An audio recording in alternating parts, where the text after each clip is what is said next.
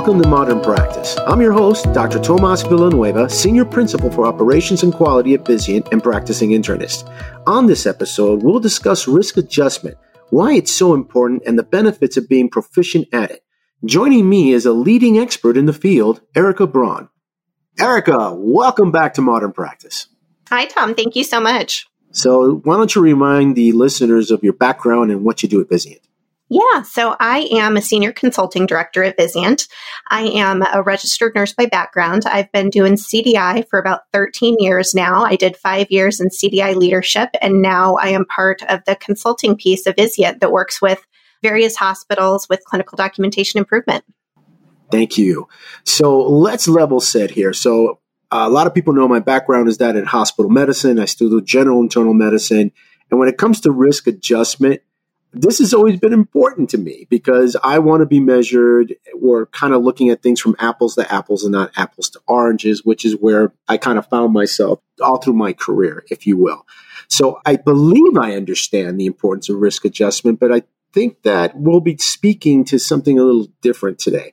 So let's just going back to the level setting part. What is risk adjustment and how does it work? Yeah, so I think you hit the nail on the head there with an apples to apples comparison. So in looking at hospital outcomes, you can't compare a healthy 18-year-old patient to a 95-year-old patient with multiple comorbidities. You just can't compare those outcomes. So risk adjustment really does allow for that apples to apples comparison, looking at different things that go into risk adjustment. So there's some demographic stuff that goes into it, such as the patient's age, the payer, the admission and discharge sources. Also, comorbid conditions play a big part in risk adjustment, and that's really where your CDI team can come in and help with that. There's some other things that come in as well, such as procedures. I mentioned those patients. You have two similar patients. So maybe they're both coming in with diabetes, a diagnosis for diabetes. There's one patient that doesn't really have any comorbidities. For the most part, they're pretty healthy. But then there's another one that has all sorts of diabetic complications. You wouldn't expect the outcomes for those two patients to be the same. So this does allow you to compare those two patients' outcomes. As for many things in healthcare, it really goes back to the documentation. So in reality, this can work in our benefit if we understand certain things when it comes to documentation. Yeah, absolutely. So with documentation, it's really those capture of those comorbid conditions to the highest level of specificity that you're able to provide. CDI can really help with that and getting that documentation. They're already in the medical record looking at the charts, so they can definitely help with that. So when we've spoken about documentation, we speak to lots of times this is not clinically intuitive to the clinician that doesn't really know about it, if you will. And quite frankly, we're all very busy at this moment. And when we've gotten clinical documentation teachings, I would have to admit, even myself, sometimes the ADD does come in.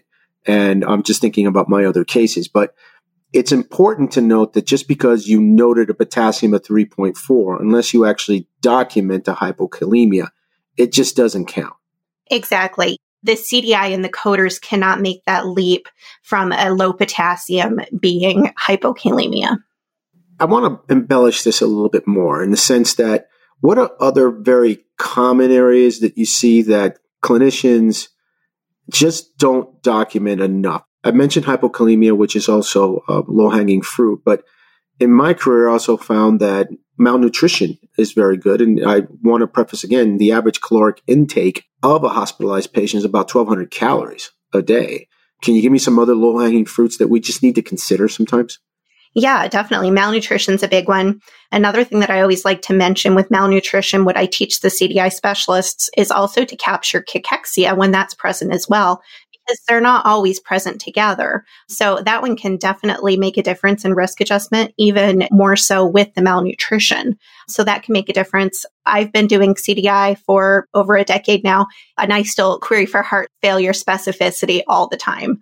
So that's definitely a low-hanging fruit as well. Your respiratory failures, your chronic respiratory failures can definitely impact your risk adjustment.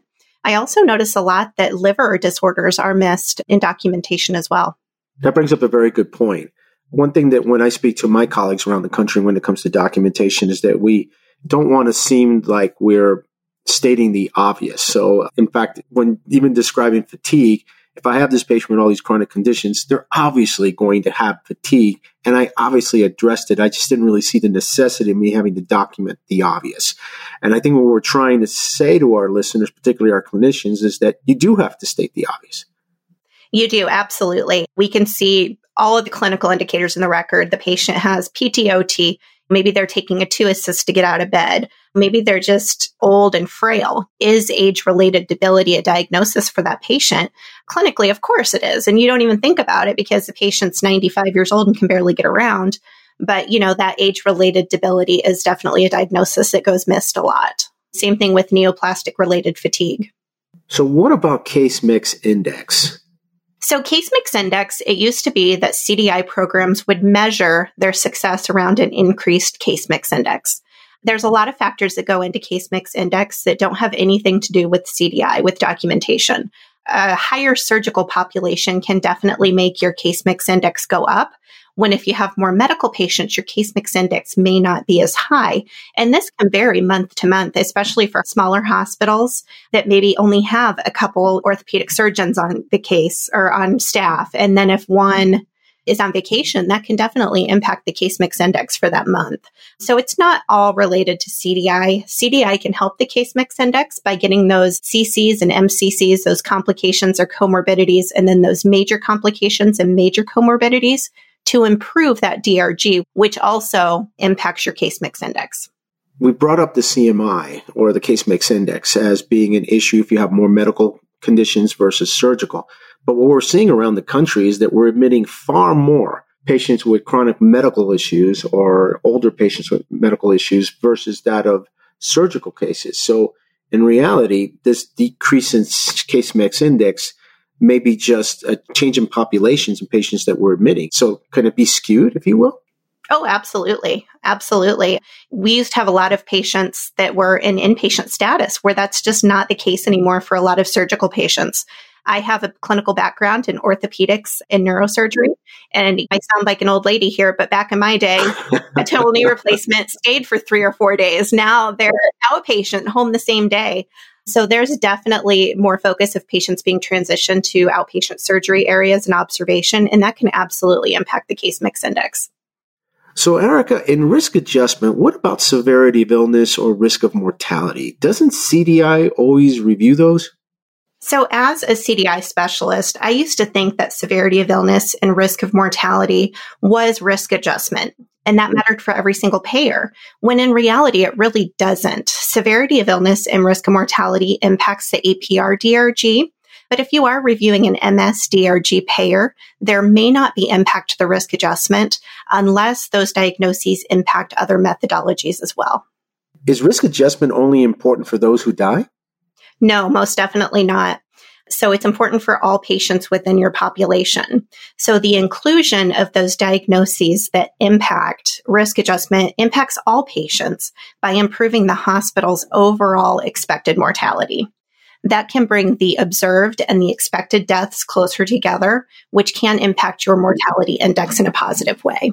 So it really just represents the complexity of your entire patient population, not just those ones that died. So let's talk about queries. Man, I get a lot of queries sometimes. So how can we prevent a query fatigue, if you will? Yeah, definitely. So I always like to remind providers that CDI is here to help you. We're not here to question your judgment. We're not here to question your diagnoses. We understand that providers cannot be knowledgeable in every single aspect of risk adjustment or coding. That way, we're just here to help you. And providers often don't realize the specificity that's needed for that complete code assignment. So with query fatigue, CDI really helps to bridge that gap. Too many queries definitely cause query fatigue. That's a real thing. That can cause the providers to disengage from that query process. So CDI must really be knowledgeable about what diagnoses are impactful. So not only to the DRG, but also those diagnoses that improve risk adjustment as well. Erica, great discussion. Any final tips for our listeners? Yeah, definitely. Education, education, education. You really have to learn the different risk adjustment methodologies, and you have to know what diagnoses go into that. You just don't want to be querying blindly for these, because we could query every single aspect of the medical record, but it's really not needed. And what that's going to do is make your providers mad. It's going to disengage them from the CDI process as well. With CDI productivity, it definitely takes longer to review the medical record when you're looking at all these different diagnoses and the ones that impact.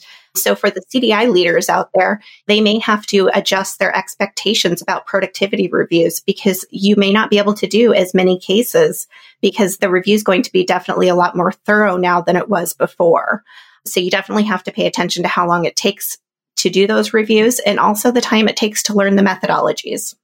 And if I may, it's important to note that we're not speaking to all this just for revenue purposes. There's a direct tie into quality, right?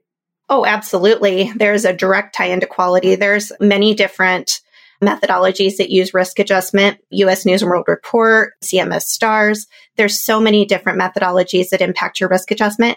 And these diagnoses are not always things that are intuitive to providers or even those experienced CDI staff that has not looked at risk adjustment before. You mentioned your chronic fatigue and other debilities with that age-related physical debility. That's not something that's intuitive to document, or even to experienced CDI specialists that's not aware of the methodologies. Erica, great information. And to our listeners, you can contact Erica at her email address in the resource section of our podcast page. And if you have any additional questions pertaining to Modern Practice, or simply want to send us your comments, please contact me at our email at modernpracticepodcast@vizientinc.com. We posted a link in our resource section as well. And please join us for other Modern Practice podcasts. Subscribe today, like us, or send us your comments. And now, I'm Dr. Tomas Villanueva. Thank you so much for listening.